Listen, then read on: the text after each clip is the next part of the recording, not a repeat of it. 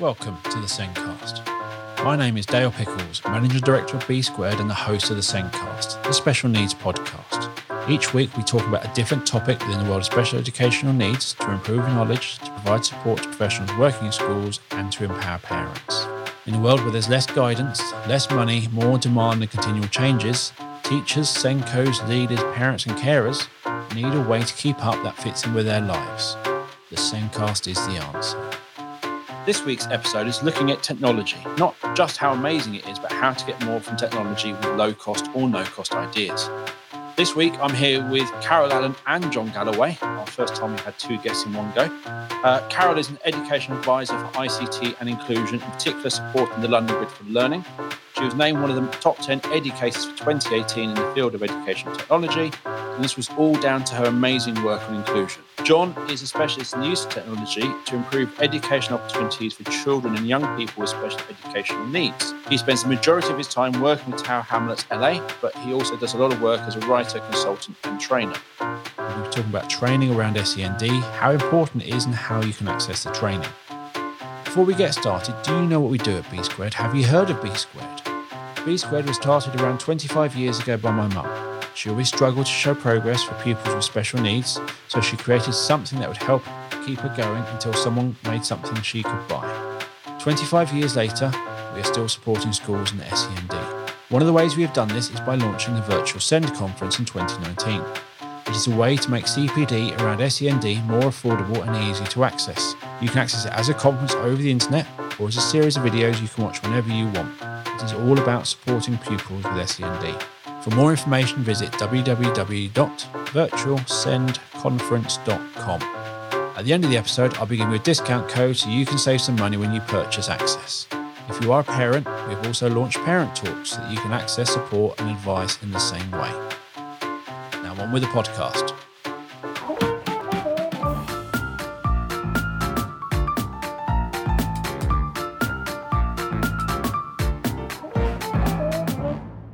Welcome to the show, Carol and John. Thank you. Thank you. Hello, Dale. Tech is amazing. We're all sat here miles apart from having a conversation about tech and the difference it can bring. Some technology costs a lot, some doesn't. Sometimes people don't know all the things their current technology can do. So starting with technology is expensive, how can schools afford the specialist resources their learners need? So my take would be, as I think you just said, not all technology is expensive. And secondly, they've already invested in technology.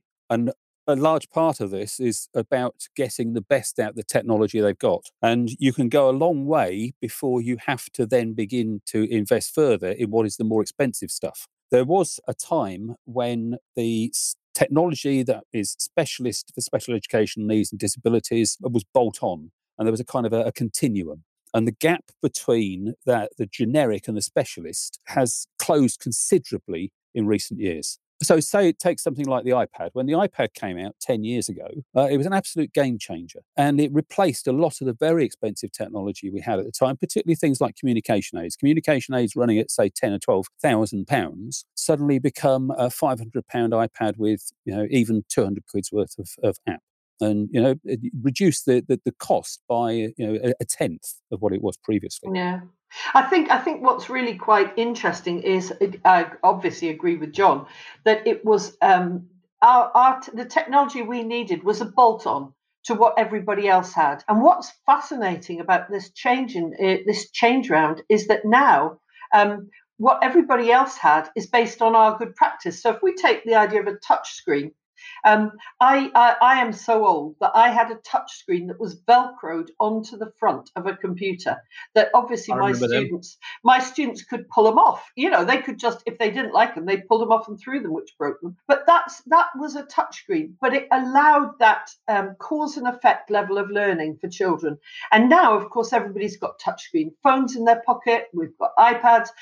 The special needs access has gone into mainstream. And now we can extrapolate that a step further in that all the main companies, Apple, Google, and Microsoft, have now got accessibility options, not hidden away down 42 layers of pressing switches to put them on and put them off, but they're right up near the top and they're there for everybody. And so everybody now can take their phone and dictate into it their shopping list. So speech to text was a really complicated thing. And we used to have to train people on it, and we used to have to pay a fortune. Now you can lift your device and just speak.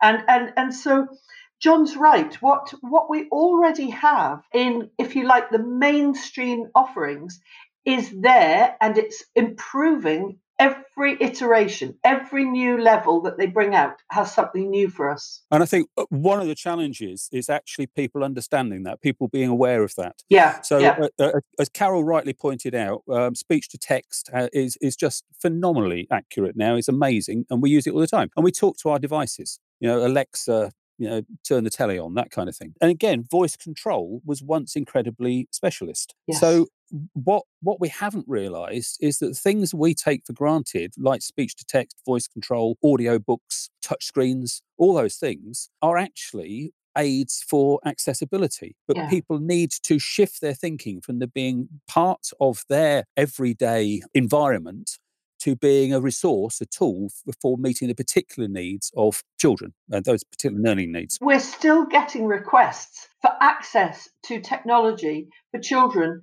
And when you point out that speech to text is already there, or text to speech is already there, or, and they go, oh, yeah. And it's making people aware that they actually don't have to spend any money. The technology you've got will cover a whole range of access issues already. I remember when I was young and my mum was teaching, she had the old concept keyboards plugged into the BBCs where you had to make a major overlay. And that was quite simple because it was very much you hit this thing and something happened. Yeah. And touch screens are the same, whereas when you're using a keyboard and mouse, there's a whole cognitive level of understanding that if I move this thing on my desk, something on this screen moves. Accessibility is phenomenal. Mm-hmm. And the text to speech, I think the broad internet speeds have allowed that, because before we had all that fast internet, is the grammar, everything had to be calculated on that computer, which was complicated and vast. Now it can all be done centrally. It's great. Also, another thing I noticed yesterday, I'm preparing for a webinar, is Microsoft have now added in live subtitling to your PowerPoint presentations. Yep. They have. Yeah, amazing. Yeah. Absolutely useless at certain acronyms. SEND, not getting anywhere. So I'm going to learn how to say certain phrases. But yeah, it's just phenomenal. Every year, you need to actually spend time and look at what you've got, and look at maybe all the extra bits that's now appeared that you've never looked at before, because you're using it for three things.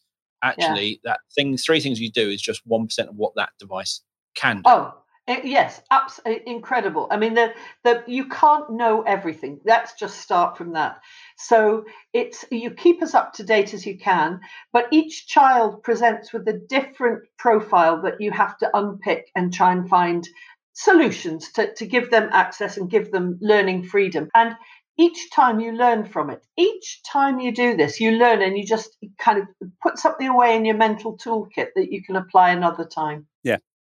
And as you mentioned, Dale, your developers are becoming more flexible in what they're providing. I mean, within the last couple of years, Microsoft in particular have introduced a speech to text into the Edge browser, just sitting there. It's no longer, an app you add in. The immersive reader sitting in Word and in also Office 365, which are a great tool. I think immersive reader is a great tool for teaching. It's good for learning, but I've used it on an interactive whiteboard using the letterbox to highlight text and talk about parts of speech. It's that kind of thing that really is sitting there. And I wish Microsoft had done or would do more to trumpet the fact that they're doing this. And they're not alone. No, they're not alone, because we could do the same for Chrome. One of the things I've loved on Apple recently, I've been having a look at Apple accessibility in a bit more detail recently. And for example, they have a new voice called Alex that you can download. And Alex pauses and breathes. So he does have inflection, which is something that not everybody wants. Although that sounds silly and it sounds pause and breathe, if you're trying to teach somebody how to read with fluency, and to read and pause and take breath, or pause and take breath for effect, or pause and take breath for all the way, it just is absolutely beautiful. So if you haven't tried Alex, bring him down and have a go. I'm just writing that down. But I also think one of the things there's a lot of fear around using the tech in the classroom. So one of them is how will they stay on task? And I would turn around and say, well, find out for us before you put that barrier in yourself. Let's see. And the other one, which I hear a lot, it comes back to that reasonable adjustment of, well, what will the rest of the class think if this child has an iPad? I'm talking about in mainstream settings. And that's something that you have to explain to the children, that not everyone, this is equality, all that sort of stuff is part of that. Well, first of all, there's far more tech in most schools than there has been in the past. So you often find that a school has, a suite of things that all kinds of people can use. That's it's not so unusual now to see children using individual tech in a classroom, is what I'm trying to say. So that's the first thing. And the second thing is, I do think schools have got a responsibility to do some disability awareness training and education, because they wouldn't bat twice at a child coming in a wheelchair. They wouldn't say, why has he got a wheelchair? Why is he not using, the same chair as me? Or a child who's wearing glasses, that's acceptable. A child who's wearing hearing aids, that's acceptable. I do think that it's part of education to enlighten people about this. And I have to say, Dale, it's not usually the children who say it's unfair, it's staff members I meet. The teachers are putting the barrier in without even trying it. Yeah, absolutely. Kids are remarkably flexible and understanding. And they tend to recognise that their classmates have some sort of issue and this is what they need. And they're very accepting and accommodating largely. And absolutely, I agree with you. It's the staff's own anxieties that are being projected into the situation. Yeah. My nephew has dysgraphia, so struggles with writing. And from year 5 all the way through, we've been battling. Can he use an iPad? Can he use a laptop? He had to go sign out a laptop every lesson. It was finally in year 10, he was just allowed to use a laptop throughout your school day. And he got the most improved pupil in year 10. Finally. And that's lovely, but it's shocking that he had to wait till year 10. I'm appalled by that he had to wait till year 10. In year 5, they got an iPad, because the problem is the laptop battery often only lasts 2-3 hours. So it wouldn't last a school day. So it was the iPad was the suggestion. But because he didn't know about the hidden second layer of keyboard with all the extra characters and how to do things, because he wasn't using his punctuation correctly, the iPad got removed. Yet they never actually showed him how to do it. So literally, it was all the issues were put there by lack of knowledge, lack of experience, and their own projections put on the situation. So that brings us back to where we started, doesn't it? There's one of the first point we've made in this podcast is that there is mainstream accessibility available, and if whatever tech you've got, there are options. But unless your staff are up to date with just even the basics and comfortable about sharing, why would you give you don't give a car to somebody and expect they can drive. You give technology and you help people use it. It's crazy not to. Absolutely. The technology itself is not usually the biggest barrier to adoption. It's all the other factors around it. And so if I'm going into a school and I'm giving advice around a child and what technology might be useful for them, I have to take those factors into account. Can it get charged? What's the arrangements for looking after it, for printing work off, for creating resources, all of that? And those are the expenses. That's the expense that schools don't really think about. I know buying one piece of software might be one price, might be £150. But actually, the cost of training, even if you can get free training, it's time. Yeah. And it is a hidden cost that people don't think about. Yes. Sometimes a free app might seem amazing, but actually, if that free app is a little bit annoying to use and everything takes you twice as long as using a piece of software you could have paid £50 for, that piece of software which paid £50 for is actually much better for value for money. Well, I think although the theme of this is low cost, no cost, both John and I realise that there are instances where you have to pay for specialist resources, whether that be software or technology, and they tend to be, luckily now, fewer and fewer times that we have to go there, but there are established and good companies who have spent a long time, for years in fact, supporting this field of access to technology. And they produce products that are gold standard. And it's not wrong to be buying some of these resources. It's absolutely not wrong. Some of them. So if I took, for example, Clicker by Crick Software, it is a specialist bit of software, but I can absolutely say that if you invested and put it right across a school network, you would find it was supporting lots and lots of students that maybe you hadn't even considered. They hadn't gone down the IEP or plan route, but it improves their access to learning. So some of the specialist softwares or resources you do have to pay for. If somebody needs eye gaze, for example, at the moment, now notice I say at the moment, because about a year ago I saw a beta version of eye gaze for the iPad. So it's coming, folks. It's coming. It's on its way. But at the moment, if you need eye gaze, you need specialist equipment, and of course you buy that from somebody who has put all the research and development into it. Can I just go back to Clicker? For those, most of us know what Clicker is, but for those who don't know what Clicker is, Carol, can you just give a brief explanation of what Clicker is and how it supports people? Oh, sorry. Well, brief is difficult because Clicker is that's like a whole podcast on its own. I would say it's the gold standard piece of software to support reading and writing in, any age, primary, secondary, higher education. It has variations. It's called Docs Plus as it gets older. But it removes literacy barriers such as reading and writing. And I know we've said we can do text to speech and we can do speech to text, right? But what Clicker also does is it provides a series of scaffolds. A lot of them are very simple. You can find them elsewhere. Word prediction, having words in grids, it's switch accessible. It's eye gaze accessible.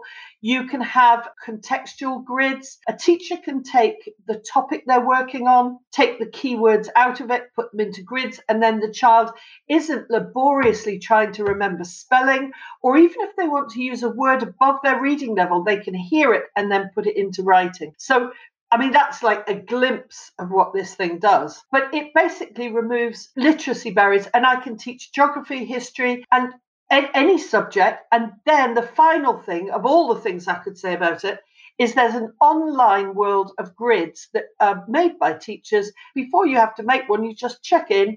And if somebody's done it, download it, maybe adapt it a wee bit and use it. So brilliant. Can I just chip in as well? When Carol was discussing it then, the focus was really about kids who have some sort of challenge to literacy. But what I like about Clicker is you don't have to have any special needs at all to use it well. No, that's right. For me, it's one of the most inclusive pieces of software there is, because any child in the school could be using it as an accessible, as a word processor. And then you have all these different layers of additional support that can be brought in. But I also like the fact that the user, the child themselves, can choose when to turn them on and off. Yes. And it's that independence and that level of control that's important as well. So when we were talking about the cost of staff training, one of the issues there is that staff leave or kids move classes and you have to retrain staff and so on. But if you train the child in how a resource works, then they carry that around with them, and you give them independence, and that independence is important in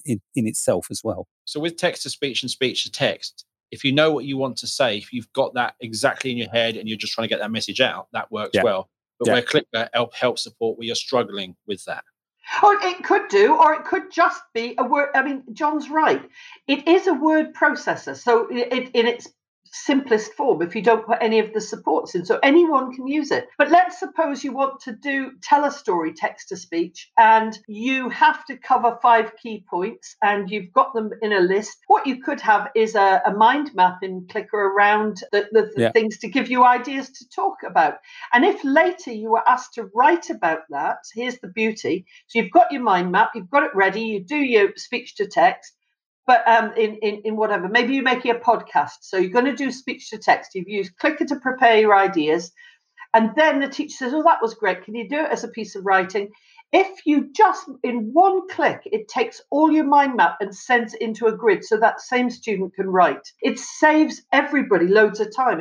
I use it, and I haven't got a barrier. Well, I've got loads, but not literacy. Yeah. Although at the moment there isn't speech to text in Clicker, there's speech notes. No.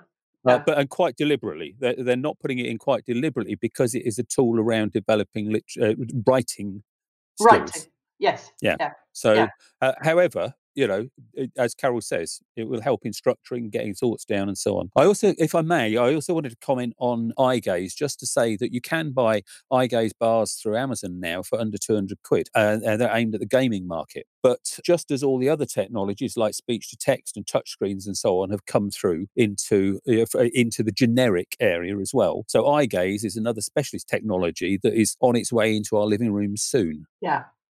I'm looking forward to it, because eye gaze was revolutionary. It was huge. Yeah. And more children who can access it, who need it, the better. Yeah.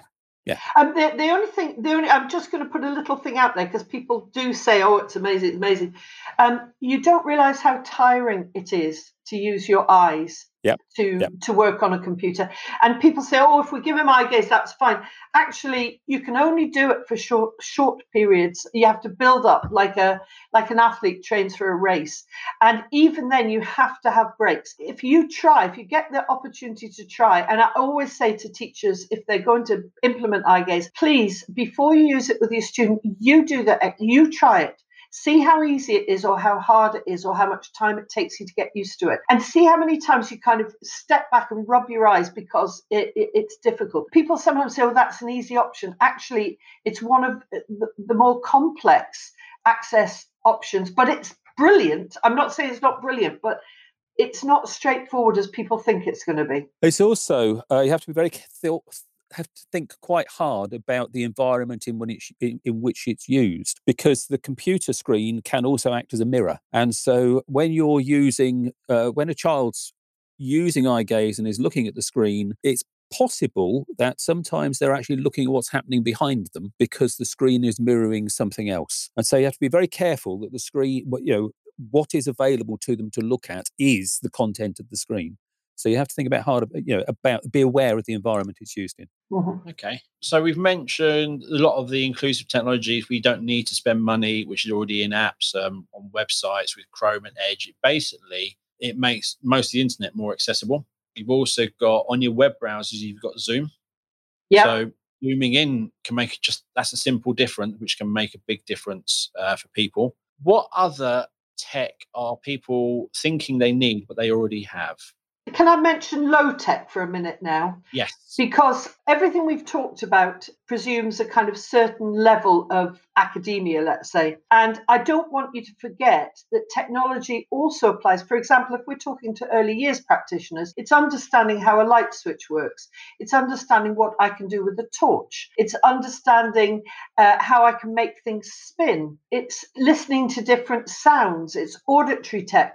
So, for example, if we talk about auditory memory. Let's take auditory memory, the ability and auditory sequencing, the ability to listen to something, to identify what it is, to hold it in our memory, and then to sequence a set of sounds. Now, there's loads and loads of free things now. The BBC has made their website of all their sound recordings and audio effects. It's completely free, and you won't find there are other websites with free sound effects you can use, but the BBC website is like the gold standard again. There's about 24 different kinds of lawnmowers, for heaven's sakes, But if you had somebody who was into lawnmowers, they'd know the difference, wouldn't they? But the point is, you can take a sequence of these, or you can record your own. So you might want a person to understand, to pick out their mother and father's voice from 4 voices to random people, and you could record the voices and work with that. How would we do that? Well, we can do that with lots of things. There's a lovely little free app called Keezy, Keezy,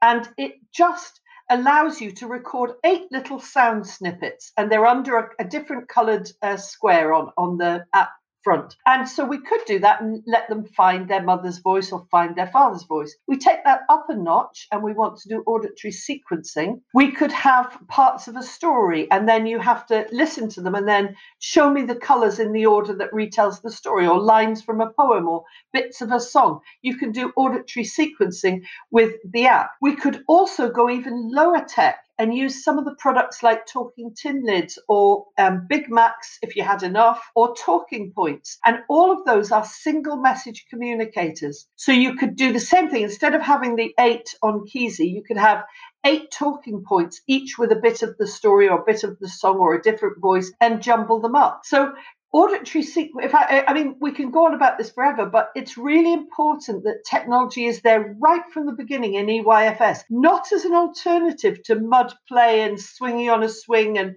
arty-clarty art, but as just part of their lives. Because if that child later is going to need it, then it's nothing unusual. You can approach this for that question from different perspectives, but one might be if you have somebody who is, say, visually impaired. All the operating systems have high contrast built into them. Not many people know that, for instance, on Windows, if you do Alt, Left, Shift and print screen, you turn on the high contrast, and do it again, you turn it off. Or that if you want to magnify a screen, you hold down Control and you scroll on the scroll wheel, and that magnifies the screen and so on. Yeah, and there's simple things that are sitting in there, and that can that you can teach the user to use so they can turn it on and off when they want it. But you can take other things like I was in a year 7 classroom recently, a girl who is visually and hearing impaired, but her hearing impairment had got worse recently, and she had an iPad. And so what she did was she turned on the notepad on the iPad, and when the teacher was talking, she read the speech to text was on. So as the teacher's talking, the notepad is writing what the teacher is saying, and she's got instant subtitles. Yeah,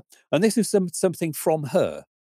So it was a thing about the user understanding the technology and having the independence to then use the technology flexibly to do that. But there's the other things that we like Windows 10 has a predictor built into it. You've got, what's the one in Apple? Is Speakeasy the screen reader? I think it's Speakeasy. And on an iPad, you can highlight text, you can get it read to you, all sorts of things that are simply sitting in there. And the other thing I'd like to give a mention to, although it's not strictly SEN, is Google Translate. Google Translate as a means of instantly getting communication between people with different languages. It's just phenomenal. Yeah, I had a boy came into one of the authorities I was working with who was a refugee family, and sadly he walked over a landmine in his home country, and so now had precious little vision, no English of course, and was no use of one arm and one leg. One leg was a little bit, but basically one arm not working. So to start with him, we got him into a school, but obviously we needed to do something about the language. Now, yes, everybody kind of says Google Translate is a bit iffy here and there, but by crikey, by the first break time with an iPad, he was out at the playtime with the others. The boys were telling him jokes. He was responding to them, and he was beginning to fit into a social group, and then it applied to the learning. So yes, John, things like that are just invaluable. Yeah, it's great, the tech, and I think there's lots of stuff within Windows which I've used, and sometimes if you hold down a key too much, it even prompts you. Do you want to turn your features on or off? And you're going, oh, it's the cat, it's not me. But there's lots, and it's finding out that although you may not use it, what identifying what that child's barrier is. Yeah, sometimes that's easy mm-hmm. because you can try a few different things and work out what is the barrier. But things like when I'm having meetings and I share my screen, I've got a giant monitor, which means everything appears on my. And you see someone just lean forward on their desk and go, okay, they can't see my screen. I'll zoom in. So sometimes it is really easy to see what that barrier is and make a really quick, simple adaptation for them. The other thing that John and I often have discussions about is we've focused a lot in this session on what's already in mainstream offerings from the main companies, and we've touched on established resources. But there is a third thing, and that is what you already have in your cupboards. Now, every school I've gone in, if I get the chance to do an audit and a wander around, I find in cupboards bits of kit or bits of software or stuff, some of it from years ago, but still usable. This is the point. Some of it is still usable that maybe a member of staff had, they used it very well, they left, other people weren't too sure how to use it, so it went in the cupboard. It's always worth having a good look round and seeing what you already have. If it's out of date and absolutely can't be used, yeah, chuck it. But you'd be surprised, and particularly people in special schools, what I find in cupboards that's still usable and still good. And one thing was that if you find hardware, let's say you find some switches and an interface, but you can't find the disk, it's always worth typing in the name of that device into Google, or even trying to plug it in, because sometimes what might have been as you keep saying, it's very specialist years ago, is now actually quite mainstream. So you might actually find, although you don't have that software, or that might require Windows XP and doesn't work on Windows 10, there might be a newer version that will work with that. It might be free, or somebody hit the same problem with you and actually wrote their own software to do the same thing. So just if you found the hardware, but you can't find the disk, don't give up. Yeah. The main companies as well, Dale, Inclusive Technology and Dave at Praetorian and AbilityNet and all the main companies who deal with that, even if it's not their product, are very kind. And if you phone up and say, I found this in the cupboard, I'm not sure what it is. If you send them a screenshot, they'll tell you. If it's not their product, they might not be able to give you much advice, but they'll probably tell you where to go to find out. It's a very, very supportive world, I have to say. The companies are very good at helping people. And just to reinforce what you were saying, Dale, I was working with a young man recently and we introduced him to using a joystick. And it was a joystick from Inclusive Technology, and we plugged it into a machine. It was a Lenovo Yoga, which is relevant because it is a touchscreen as well. And the joystick worked straight away. But what was important was that using the on-screen keyboard, the dwell function is built in, which means that when you point at a letter, instead of having to press a button to select it, as long as you sit on it for long enough, it chooses that letter. So it means that he can now use Google, Word, whatever, just by pointing at the right letter on the keyboard, pausing, and again, you can alter the delay function for as long or short as you like, and then moving on. And suddenly he is now independently using a PC and all the functions that everybody else is using, simply because this joystick, specialist piece of kit, but all the functionality is built into the operating system now. Can I just come in on, again, something that John and I talk about a lot? When the youngsters move to secondary school, an awful lot of the key things they need for support can be done with a mobile phone. Mm-hmm. And therefore, you're providing somebody with something that they can carry around in their pocket and will support what they need, wherever they are.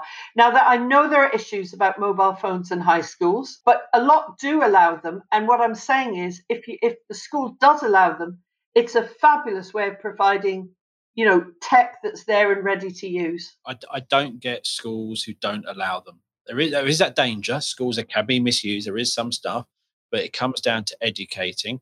And again, going back to my nephew with dysgraphia, in primary school, the teacher would write this week's spellings on the board and they would all have to copy it out. And with dysgraphia and his needs, he always wrote them down wrong. Yeah. He couldn't write them all down. He learnt them wrong. If he could just take a photo of that board. Absolutely. Yeah. Absolutely. And it's just all these little things. Do you know Kahoot? Yes. Yeah. Great, simple app and website for creating quizzes, multi-choice, so easy, so simple. And in reality, there used to be years ago all these voting systems you could have, a bet show. They try and use old handheld games consoles and things and turn them into these really expensive, but it's a way you can actually get every child's input. Now it's just an app. It's Kahoot. You can do all that. There's pre-made quizzes on nearly everything.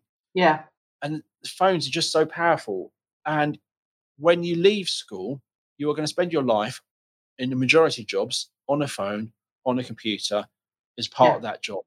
Whether you're a builder, building stuff, you're going to be on a website buying stuff. You've been doing that on location, on your phone. People need to learn how to use those tools properly in school. Yeah, I agree. Yeah, completely. Yeah. And you're right. I mean, one of the challenges, I think, for schools, safeguarding at secondary level, safeguarding, telephones in changing rooms, that kind of thing. Yeah. And the other one is concerns maybe about staff, and a teacher is a little bit passionate, perhaps, in the way they're talking to the class, and the class videos that and puts it on YouTube. A teacher having a meltdown. Yeah. And so there's concerns like that. But for me, the way around those is actually about engaging with the children. Instead of imposing the set of sanctions and laws upon them and rules upon them, is negotiate them. And, kids are reasonable. Kids do understand. And kids will also police. If somebody is misusing that equipment, that they will help and support and call people out. So I completely with you. Yeah. One of the interesting uses of technology I saw a number of years ago at a conference was a teacher every day would put a random hashtag up on his board, literally a random series of letters and numbers. He put that on his board. and kids were allowed phones. And if you had an issue, you just put hashtag, yeah. And basically, he could sit there and no one had to put their hand up, but he could then find out that somebody wasn't sure and could go and help them without drawing attention to themselves. So any child with anxiety who literally going, I really should have this, I've got this, why is everyone else goes, why is everyone else working, but I'm not? And that anxiety building, they could just tweet with that hashtag, and that teacher would literally go, okay, really nice, simple thing. Yeah, the simplest ideas are the best. I mean, I went to a school before we were all locked down, a secondary school, which hasn't got a great reputation, but they do allow phones. And the first lesson I went in, the kids came in and they all took their phone out and put it clearly on the desk. And at several points in the lesson, the teacher asked them to check something or research something or whatever. And towards the end of the lesson, I was chatting to a couple of the kids and I said, it's nice that you can have your phones out and, like this. Oh, no, we have to have them there. That's the deal. In return for having phones in school, they have to be visible by the member of staff at all times. Yeah. And that was their management. And to me, that's straightforward. It means somebody's not accessing something when you haven't asked them to. It just makes complete sense. But I think it's that fear. I think fear always seems to rule. Yeah. And when I think it was the Conservatives, was it in their behaviour announcement, some person, I won't use the word idiot, some person talked about zero tolerance and all this sort of stuff. And one of it was no mobile phones in schools. And I was just like, that's not good for SEN, the zero tolerance and none of that help. It's not really helpful. Yeah. We don't live in that world anymore. We're not out of it yet, Dale. No. I'm afraid. Okay, I don't live in that world. Well, but it's also in the current situation that we're in, the importance of technology for every child and easy access to technology for every child is completely underlined. All the points we've been putting forward for a couple of decades now about access to technology, access to the web, having appropriate resources in front of them, access to information, equality of access, all those things are laid bare during this crisis. Yeah. And I think one of the things I've seen lots of people try and do Zoom lessons with 30 kids. Generally, I think that's a bonkers idea. Generally, are you thinking, do they have to respond to what I'm saying, or am I giving them information for them to use after? If you're giving them information to use, why not just record a video and then share that with them rather than trying to have to do it with 30 children interrupting you or being late? But what's great about that, if you record a video and then share it with them, people can watch it as many times as they want. They haven't got other children distracting them. You can actually remove lots of little barriers. So actually you're addressing one child at a time. They can re-watch that video. If they're unsure, they should be able to then contact you for extra support.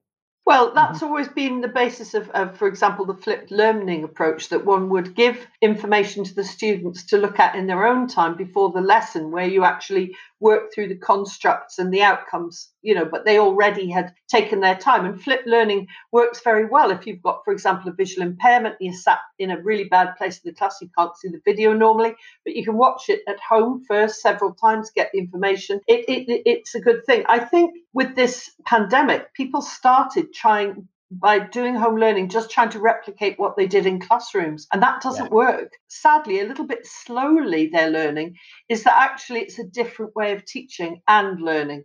Teaching and learning going together. And there's some really interesting articles and really interesting models beginning to appear. And I think it's vital that they do, because once we get the equality of access sorted, which we are nowhere near sorting, that promise that all those computers and laptops were going out, not a single child that I know of has got anything yet. Right. But once we get equality of access sorted out, I suspect, and I have to say I hope, that a blended learning approach will be where we end up. For years, we've shouted, for example, for children who've got complex medical conditions and can't access a classroom, or psychological, if they're suffering from huge school phobia or anxiety and they can't bring themselves to come into school. We've tried to get access, we've tried to get learning for these students at home so they can keep up with their peers socially and academically. Now, all of a sudden, they've had to do it for everybody. And it pains me a little bit that we've been shouting for so many years that this is an accessibility issue and an SEND issue, and hardly anybody's listened. But I'm hoping that the lessons learned from this will provide better for everybody. Absolutely. And the pedagogy for teaching online is quite different for teaching standing in front of a class of kids. And one of the things that you can do fairly effectively online is actually to use groups as resources for each other. And you don't necessarily have a half-hour video that they all watch. You may have a 3-minute video they all watch. They all reflect on it. They all share those reflections. They comment and critique each other's reflections. And then they have a further stimulus. And two things can happen. One is that the teacher can become more constructivist in the way that they're working, in provoking and challenging. And the other one is that the kids can become a resource to each other in a way. Sure, it happens in class, but it can happen more so. And we know that one of the most effective ways of learning for young people is actually learning from each other. And so, there is this possibility in a more blended learning approach to actually access a different way of working and perhaps put more emphasis on the learner having responsibility for their learning as opposed to the teacher being the one who has the content and the knowledge and passing it over. So I think there are exciting possibilities that could come out of this if we're prepared to embrace those changes. And I think the thing that may prevent that is nervousness, is anxiety, is not feeling supported in taking initiatives like that. What I've found is we've been doing online meetings with customers now for about 2 years. And generally you're there and people struggle to connect, or they're late, or they're not sure, sorry, I had all these issues. Suddenly, since COVID-19, generally everyone is there on the dot, arriving, ready, set up, connected, where it's like, right, so you've all got over this technology issue. You're all great on this. Let's keep this going. Yeah. But I think it's reliance on Zoom and thinking Zoom is the only answer. Whereas Teams, you can do lots with Microsoft Teams. And if you are a school which use Office 365, I'm pretty sure that you get student licenses for free, I believe. Yeah, I think that's true. Yes. I think that's true. Yeah. I think if you're a Google school, but Teams is great because you can have that collaborative conversation. It doesn't have to be audio and video. Children love texting on phones. They love WhatsApping. So why not actually use that in that conversation in Teams?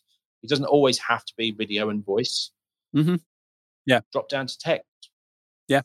And certainly some of the providers that for years have been providing online education for kids who are at home, like I think Nisai is one. A lot of the time they had speech available, but the kids would choose to use text to talk between themselves and with the teacher and so on. And it's quite true in Zoom as well. Zoom meetings that I'm in, quite often, the questions and the comments coming through the chat, and you're following the chat as well as you're following everything else that's happening. Yeah, another way of working. Great.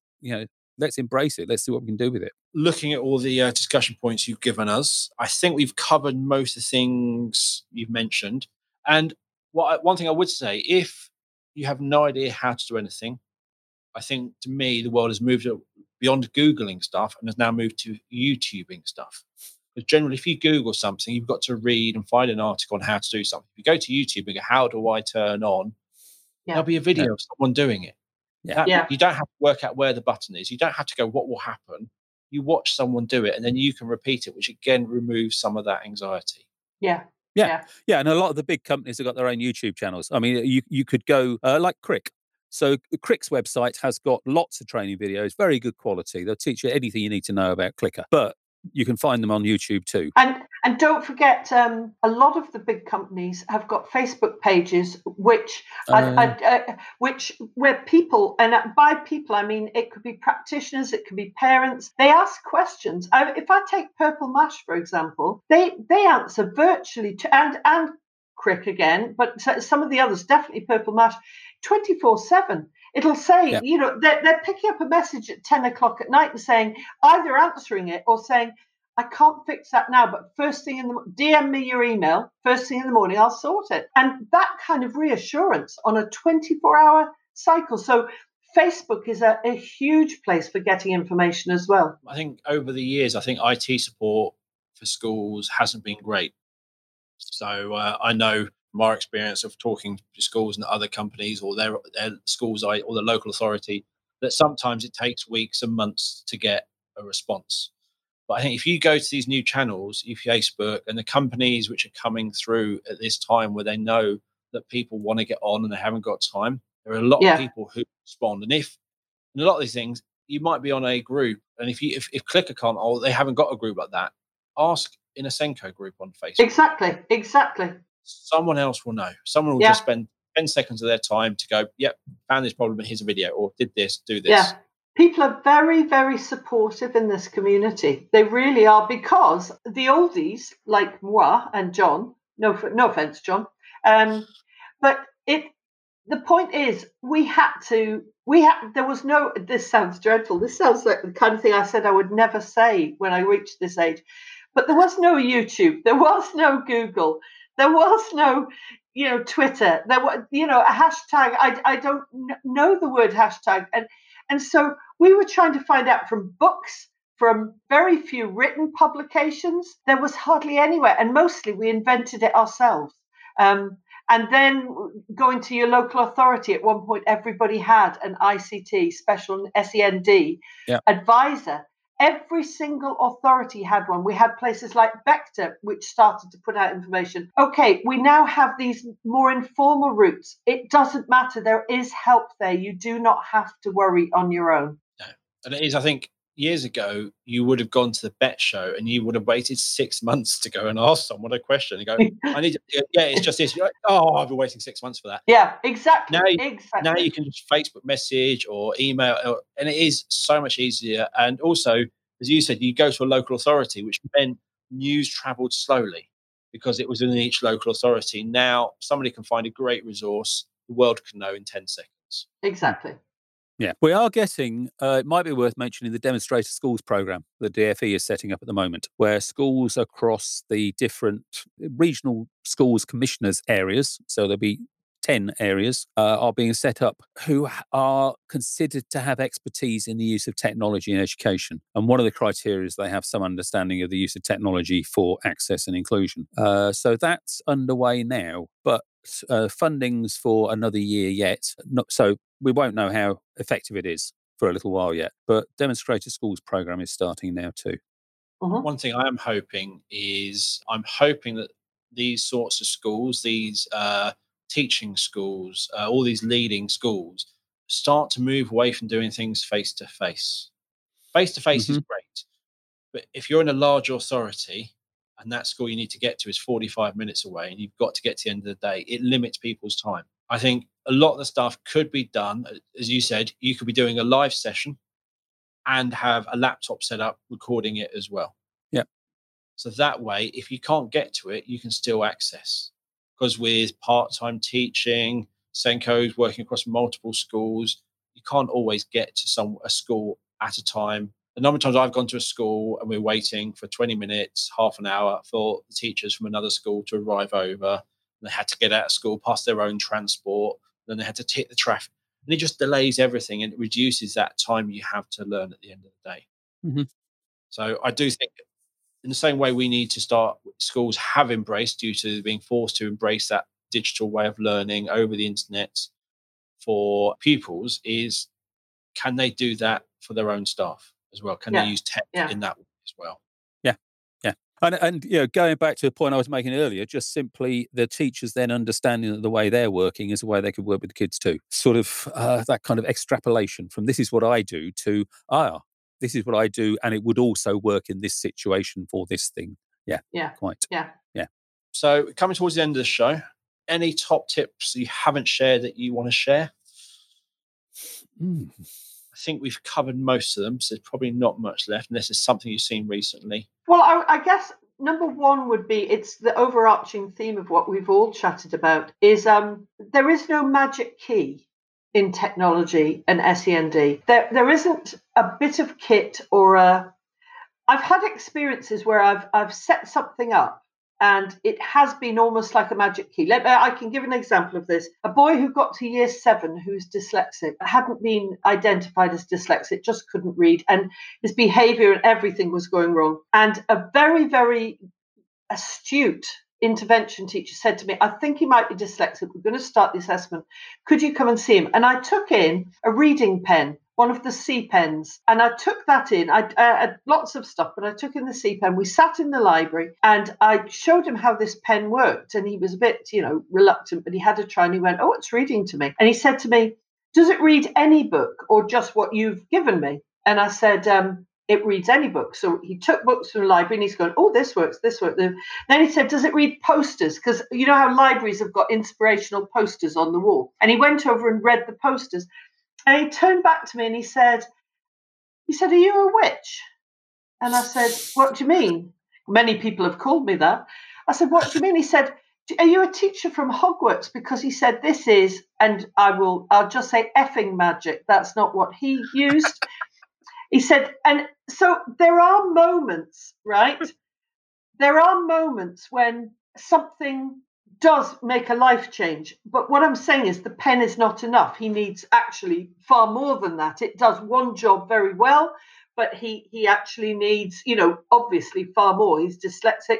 He needs lots of tech help. What I'm saying is there is never a magic key unless all the things that John said and I've said and you've said, Dale, you find that you start from what the child needs. You find the stuff that might work. You try it, always, if possible, giving choice and ownership and independence to the young person. And then accept that it might be a movable feast. What works now might not be right in a year's time, or we might have something better. So it's never a moment in time. But what people do is they say ridiculous things to me in emails like, what have you got for Down syndrome? And I mean, you're laughing, Dale, but it's not funny. We get these questions, what have you got for dyslexia?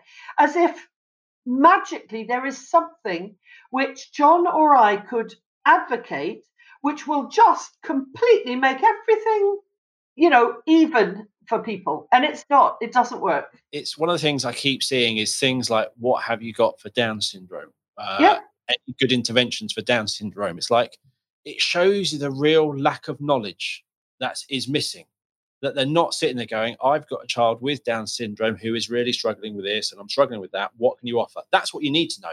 That's what I need to know. Yeah. So my mantra around that is needs, not labels. Yes, exactly. And for instance, if a child is struggling with phonics, so a child may be hearing impaired, may have Down syndrome, fetal alcohol syndrome, Williams syndrome, dyslexia, autism, but the issue may be that they don't get phonics. Any of those labels, they don't get phonics. Yeah. So the approach you take may actually be the same across all of those groups. Yeah. So needs, not labels. Focusing. What's the learning need, and how can how does the technology fit into the approach you're taking to meet that learning need? Yeah. So top tip number 1, therefore, is start from the child and their needs. Top tip number 2, look at what you've already got and what is available to you to use. Make sure you know how to use it. Top tip number 3, if you're going to spend wisely. Go and have a look and do look at established companies because their products are good for a reason. And keep your mind open. Keep your mind open to new ideas or twists or ways of doing things. And please, please, please, here's the huge one. People will sometimes say when I talk to them, well, I've tried that. And it turns out they tried it for about a week. It takes time to learn to do something. It takes time to learn how to embed it into practice. So if you say, oh, we did that, it didn't work. We did that, it didn't work. You have to give time and effort to make some things work. Yeah. The other one that I'd add on to that is just about independence. Is that the point of this is actually to try to help children to become independent as learners as far as possible. And a lot of the time, if the technology can help that to happen, but if we can also give them the skills to manage the technology themselves, they're not dependent on the people around them, and that increases their independence. So as far as you can, give the skills and the knowledge to the kids. So because it becomes much more portable, much more flexible, much more enduring as well. And just to repeat what Carol said is sometimes you don't realize the benefit of something till you start doing it for weeks, and then you suddenly realize you're reaching for it or you're trying to find it then. That's the moment your head is finally to realize this is helping me. For doing something for a couple of weeks, you might be going, this isn't really helping me. And after a while, you're sitting there and you will slowly work out, actually, this is getting easier. And then you will start thinking of that first. And that's the time that you finally realize, as a child might realize that is helping them. Yeah. That's the time. It takes that time, especially when you're doing something. If you have that light bulb moment, like with the reading pen, that's great. But it's not always going to be a light bulb moment. It might be something, I don't get why I'm doing this. It seems to take longer. And it's that sometimes something takes longer initially, the benefit comes after. Yeah. So it's not always going to be an instant fix. And just going back to what you said, Carol, about, and John, about that need is breaking something down. So when you're saying that they're struggling with writing, that's still such a giant area. Maybe sort of start at what age they are, where they're working. Maybe which aspect of writing is it? The handwriting, is it the composition? If it's the composition, that's where something like a clicker can come in, because they're struggling with it. There's so many things that will help you by giving more information to someone on what the problem is, and actually spending a bit of time investigating what the problem is will lead you to answer much more quickly. Yeah. It's one I see. Has anyone got a maths intervention? Has anyone got a writing intervention for a 9-year-old? With that information, I've got nothing. Yeah. It could be something very specific for that child, but you need lots more information to even start. Absolutely. So I've written a number of notes on things Carol and John have mentioned. I'll also ask them to send me some links as well in case they think of anything. But a big thank you to you, Carol and John, for coming on the show today. Thank you for inviting us. Yeah, thanks for the platform. It's it's a pleasure to be invited to discuss these things, because we don't always get the airing that we'd like. No, I think it's great, because I know, again, it's all that limiting factor of time and money everyone has. And as we were just saying, there is so much to do, so much to learn. And the idea of the podcast is just a simple, easy, free way for people to learn new things, give them time to stop and think. They're not in the middle of something. They just listen to this, might be walking their dog. They literally might be right now there's a black bag in their hand, picking up a poo. No idea. But they could be doing something, just having that time to think and just going, actually, and then reflecting on that for the rest of that walk or the rest of that journey.